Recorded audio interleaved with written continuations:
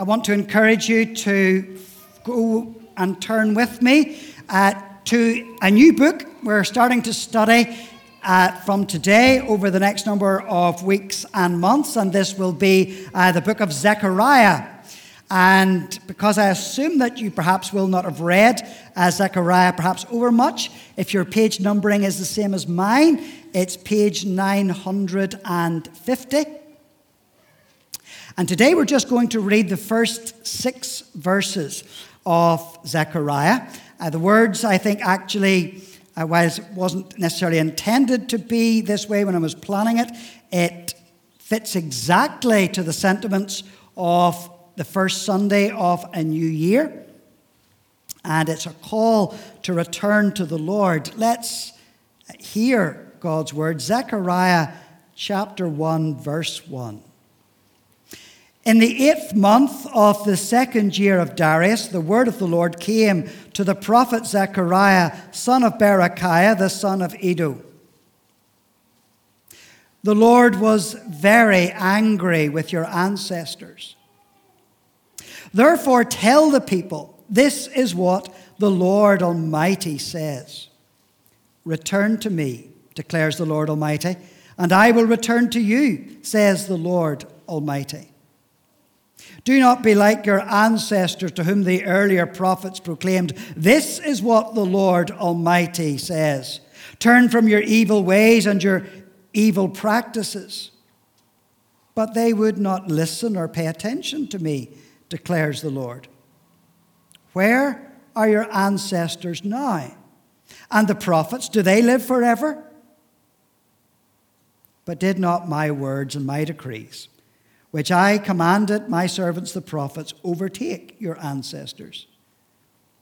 Then they repented and said, the Lord Almighty has done this to us, has done to us what our ways and practices deserve, just as he determined to do. Pray now that the Lord would add his blessing upon his truth. Amen. Encourage you to keep that passage in front of you. We're going to make repeated reference it as we go through.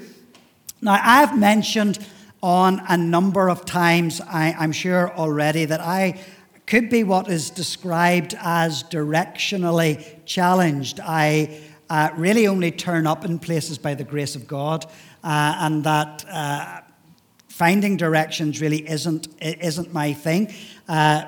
In that year when I was moderator and having to travel around everywhere, I really relied on a number of things. And not only was I not content to have the sat-nav that is built into my car, I then got another freestanding sat-nav, which was an older one that I had. But the advantage of that one is that it has the sat-nav coordinates of every Presbyterian church in Ireland already preloaded into it. As well as that, I would have had my phone, and on my phone I've got Google Maps and I've got Apple Maps, and even when those things were threatening to fail, is that I also then reverted to having sort of old-style maps of Ireland with me as well down the side of the car seat. So, and all those things, whether you're good with directions or not, one of the really useful things in your sat-nav, even if it's only to find out how long it takes to get somewhere, is that little button that says go home. It's your home button. So no matter where you are, no matter if you're lost or not, just one press of that button and you will know exactly the way home, and you will know how long it will take to get you home. Now, if you keep that image today of coming home, and that's what we're going to think about for a few moments today. This Bible passage, you've seen that repeatedly, where it talks about returning and returning to God. That's the spiritual angle of all of that. There is a home that you've got to go to, because we know that we drift and we get lost. And so on the first Sunday of a new year, it is appropriate, I think, at times that we do think again about wanting to come back to God, because we know individually that we have not followed God as well or as properly or as fully as we might have wanted to. So at the start of a new year, it's good to do that. It's a time when we do make, even if we don't make resolutions, we certainly do make reassessments of our lives and what we've been doing. And particularly this year, we've been hearing already, if you've been listening to the news and all that's been going on and what we've been living through for a couple of years, people do have a lot of expectation of 2022, a great desire that 2022 will be very different and very unlike 2021 and the tail end of 2020. We've had enough of all of that. We want something that's different. And we're aware of the impact that this past couple of years have had on people. We hear constantly in the news about the impact of homeschooling and what that's meant not only for the kids but for parents and what they've missed out on and the challenges of all of that. We hear time and again of the stresses that will come and still to be revealed in terms of mental health because of the isolation and because of our distance from one another, but also those stresses that have been placed upon our lives over the last couple of years. So today it's useful to think in a similar vein on another aspect of all of that, because there's also, I believe, a spiritual impact from all that we have gone through and all that we have come through over the last couple of years. And just to think about that, because we don't so often think about the spiritual impact, about what all of this stuff that we have come through, how that has also impacted us individually as Christians and followers of Jesus, but also as a church. And so today we're going to try and maybe just touch on that a little bit. We're going to look just now at the prophet Zechariah. You probably don't know very much about him. It is a book that some writers have described as being full of mystery, so much mystery that they've described it as dark and they don't know where to begin with it. But we'll try and see as we journey through this book that actually we're going to be encouraged and we're going to be strengthened and we're going to be helped as we learn a little bit more about Zechariah. But let's start with what we know about Zechariah. You will notice, if you cast your eye to verse 1, that there is a very specific date that is given about when he began his prophetic or his preaching ministry. And if we put that into new money, we can describe the date that he began his ministry as being November 520 BC. Putting that also in the wider historical context of his day, that was roughly 70 years after King Nebuchadnezzar had invaded Judah, had destroyed the city of Jerusalem, had taken away the best of the people, and he had carried them into captivity.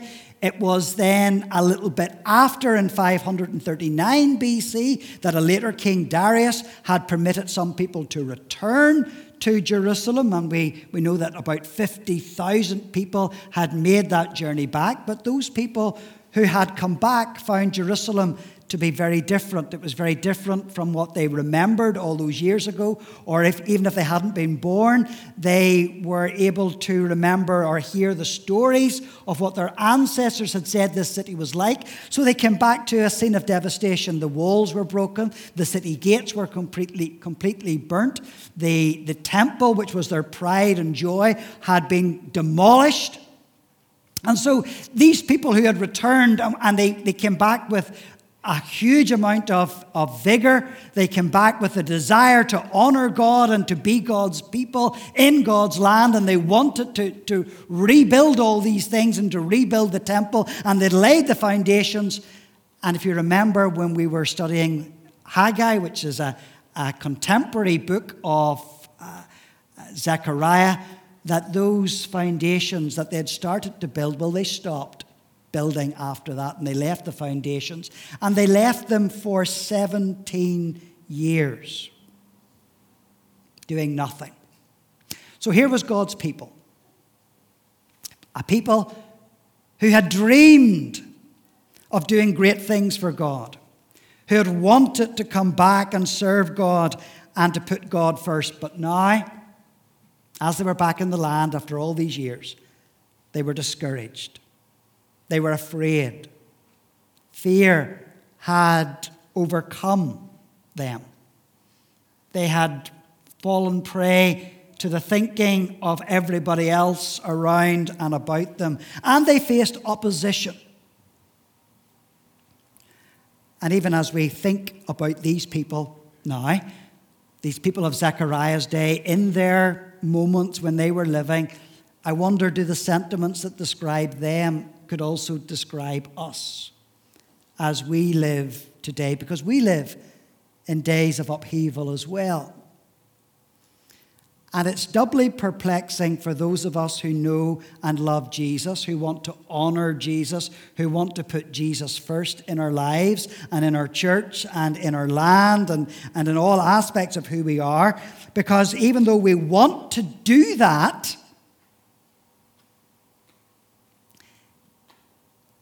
it's the experiences of daily life that actually make it really hard to do that. You want to honor Jesus. You want to live for Jesus. But isn't it the fact that because you take all the knocks and you give way to the thinking of everyone else around you at times, that you find it really hard to live for Jesus? So I'm eager to allow Zechariah to speak God's word and God's truth into our lives today. And if Zechariah, and he will over the next number of chapters as we read them, speak those words of encouragement to you, but he doesn't begin with a word of encouragement. Actually, he begins with something that you might be quite surprised at, because it does seem quite negative. He brings them almost a rebuke. Well, it is a rebuke. And the reason that he does this is because he wants people to reflect upon where they've come from and what's gone wrong. And he wants people to look deeply at their lives and who they are and what has impacted their outlook and what is challenging them. Because he says, unless you face up to these things, unless you self-examine yourself, you will not be ready to receive the blessings of God and this word of encouragement that God is able to bring. So God's word through Zechariah to his people drills down into their lives. And it's a challenge to make a change. It's a challenge to find that home, knowing that you are not at home and that you've drifted. But it's the challenge to return, and that's what this passage is really all about. And the question for us, even as we begin this morning, is, are you really ready for this word from God? Are you prepared to receive what God is going to say to you, and that God's word will speak clearly and directly and forcefully to you? So the first thing, maybe as we find our way through this passage, is that there is this challenge that's here. And it's saying you have a new direction to take.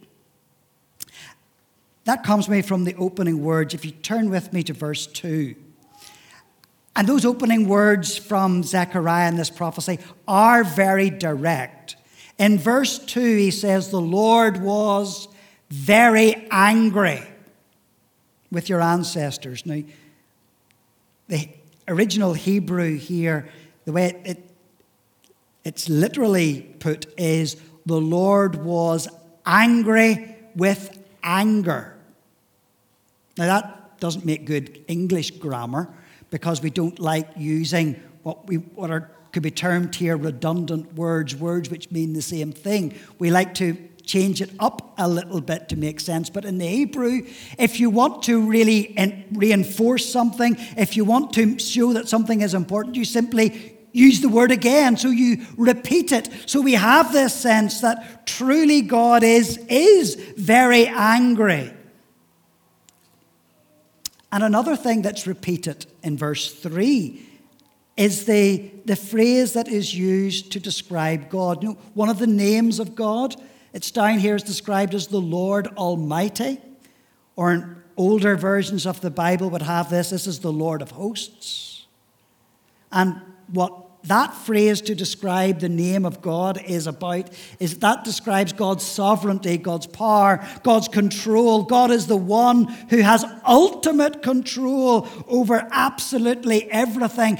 And so by repeating this name 3 times in one verse, it's again trying to get you to see who is talking here. This is not simply the words of any man. What Zechariah is saying, this is truly God's word. This is God speaking. That's what we've got to see at the beginning. And this is going to be deeply challenging. We are, even now, as we hear this, we should be hearing the very word of God. God, as originally he was speaking into the troubled lives of the people of Zechariah's day, people who were perplexed and afraid and anxious, and yet the one who was now speaking directly to them was God himself. And God was saying, I have been angry with your forefathers. Now, again, that's not a very contemporary expression. We don't like this thought that God might be angry because of what people do, but the reality is God does take exception to our life choices. And again, the arrow point of what is saying here is that this is God speaking. This is God's word. And what he is calling these people to do, what God is calling us today to do, is to, as in verse 3, return. Return to me, and I will return to you. To repent. And again, we might ask the question, what specifically did these people need to repent of? And the clue for that is looking to another contemporary of Zechariah. I've mentioned him already, Haggai. And Haggai, in his prophecy, gives an indication of what that is. If I read Haggai chapter 1, and you can just turn back a page if you've got a real Bible, and you can see in verses 2 and 4, and says, this is what, and it uses the phrase again, the Lord Almighty. This is what the Lord Almighty says. These people say, the time has not yet come to rebuild the Lord's house. And then the word of the Lord came through the prophet Haggai. Is it a time for you yourselves to be living in your paneled houses while this house remains a ruin? So we understand it's not so much what they had been doing, but it's what they hadn't been doing. They hadn't been focused sufficiently on God. They got distracted. They were not following God as they should have. Now, perhaps, again, as we think about these people in Zechariah's day, I want you to understand is that these people were just like you. They were people who were struggling. They were people who were trying their best just to get by because things were really hard. And they were trying to make the best out of a bad lot. They knew and they wanted to. They knew they should be honoring God, but they were finding it hard to honor God, and they simply got distracted. And it's at this point that I want to ask you again, are you ready for God to speak his word into your heart?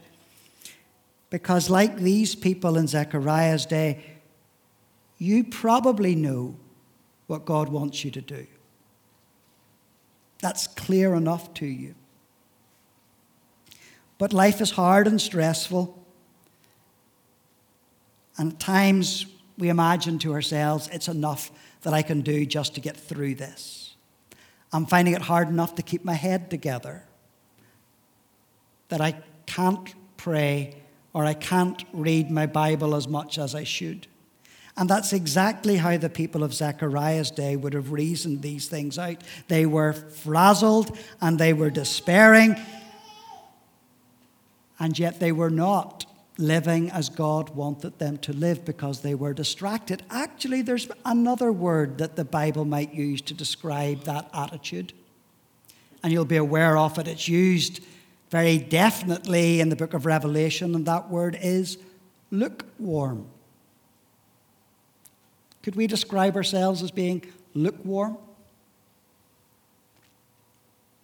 Maybe not by deliberate choice, but it's where we've drifted to because that's our default position.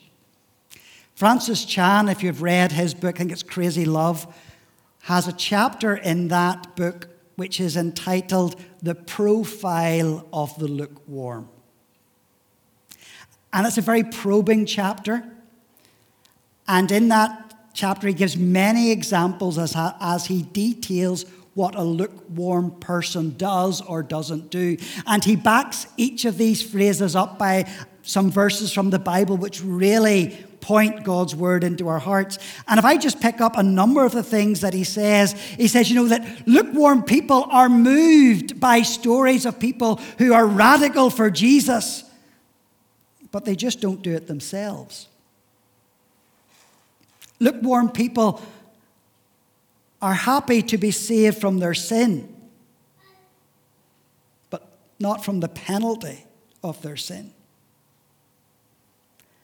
Lukewarm people rarely share their faith because they're afraid of being rejected.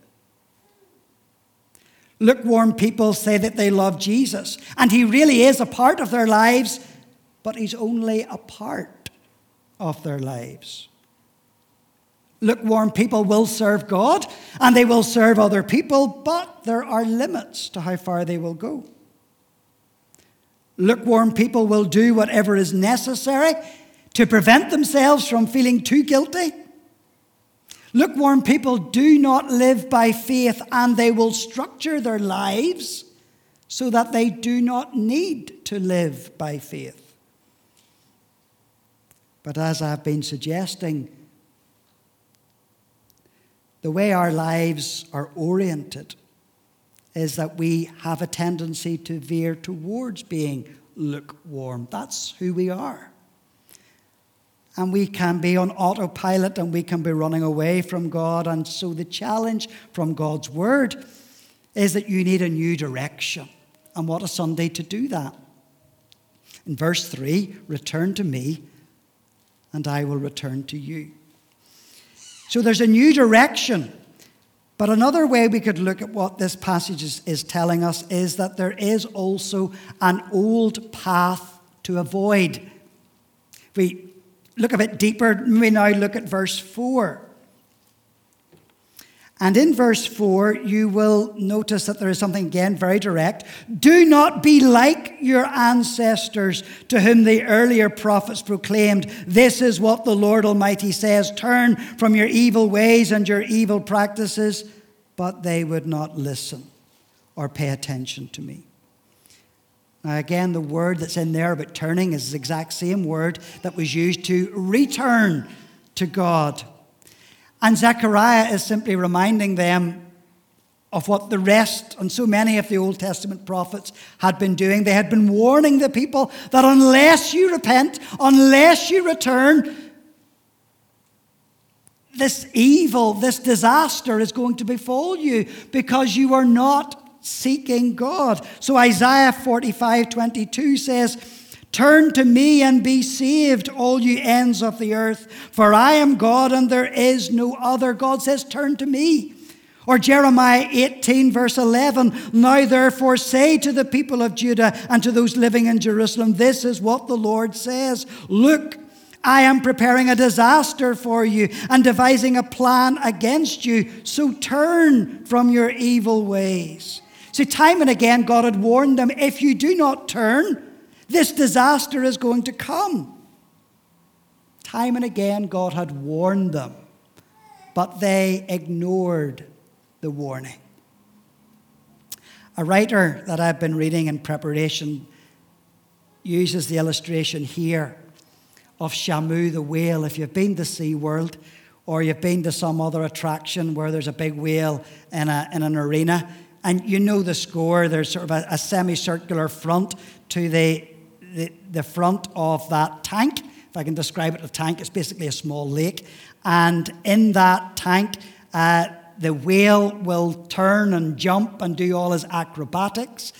And you will also be aware that there's a sign down at the front, and that sign is very clear. And for the first 5 or 6 rows, it says you are now seated in the splash zone. So whenever the whale jumps up and he jumps back down and the water cascades over, the people who are sitting in the splash zone will get wet. Now, the thing to know is that Shamu the whale doesn't arbitrarily decide to soak certain people. He doesn't see you coming in and says, I don't like the look of him. Or I don't like what she's wearing. No, the people who get wet because they are seated in the splash zone where there are warnings that say, if you sit here, you will get wet. And if we make the analogy to us and how we follow God, there is the same idea that if we continue in our sin, if we continue to reject God, if we continue doing what we are doing, ignoring God, then it is the equivalent of being seated in the splash zone. And all those warnings and all those things that God has said will happen, they will happen. But you have been warned, and you are ignoring it.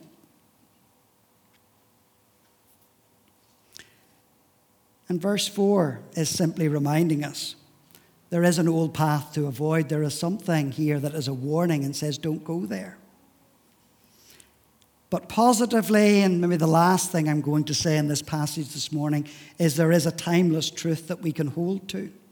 Because Zechariah begins to probe a little bit more. He asks a couple of questions. The first question he says is, where are your ancestors now? Those people who didn't listen to the warnings. Where are they now?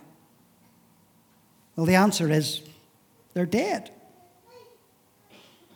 And he probes it a little bit more. He says, what about the prophets who warned them? Do they still live? And again, the answer is no. These things come and go. And even though these things come and go, there is something here, however, that Zechariah says doesn't disappear. There is something here that is constant.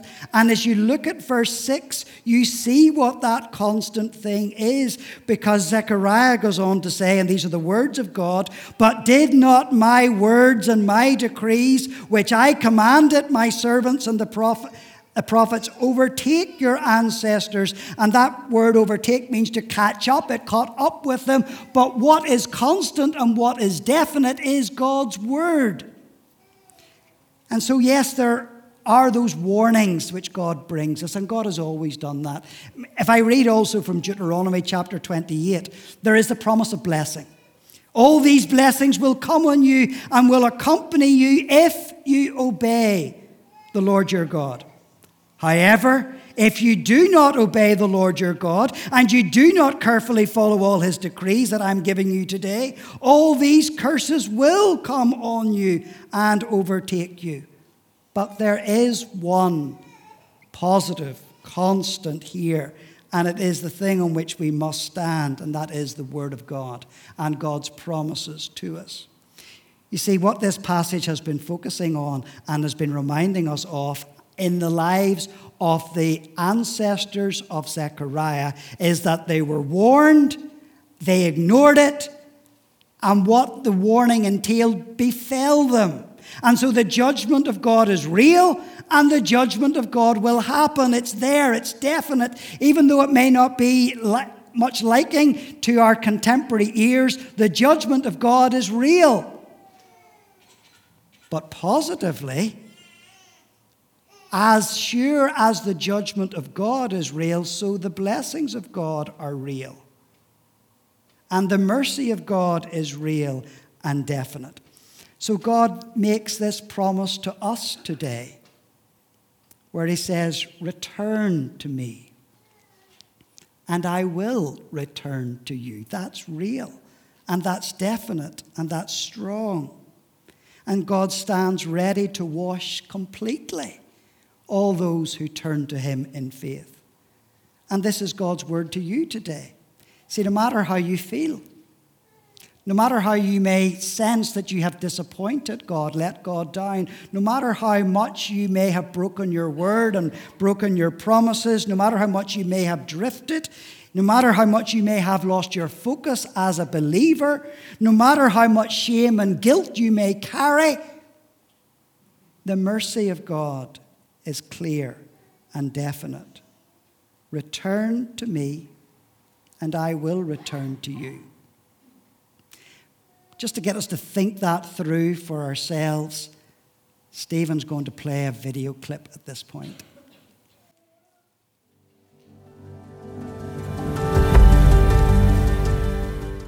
And let's just, in a moment of quietness ourselves, as those suggestions on the screen that we have been watching might speak to us and enable our own response to God.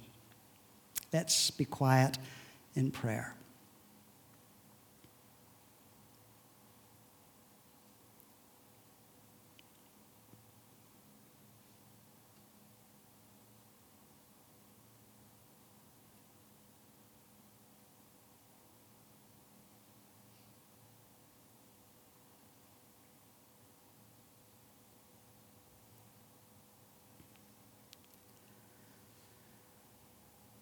Father, we thank you for the assurance of your word and your truth to us today. Return to me, and I will return to you. Cleanse us, wash us, fill us. Amen.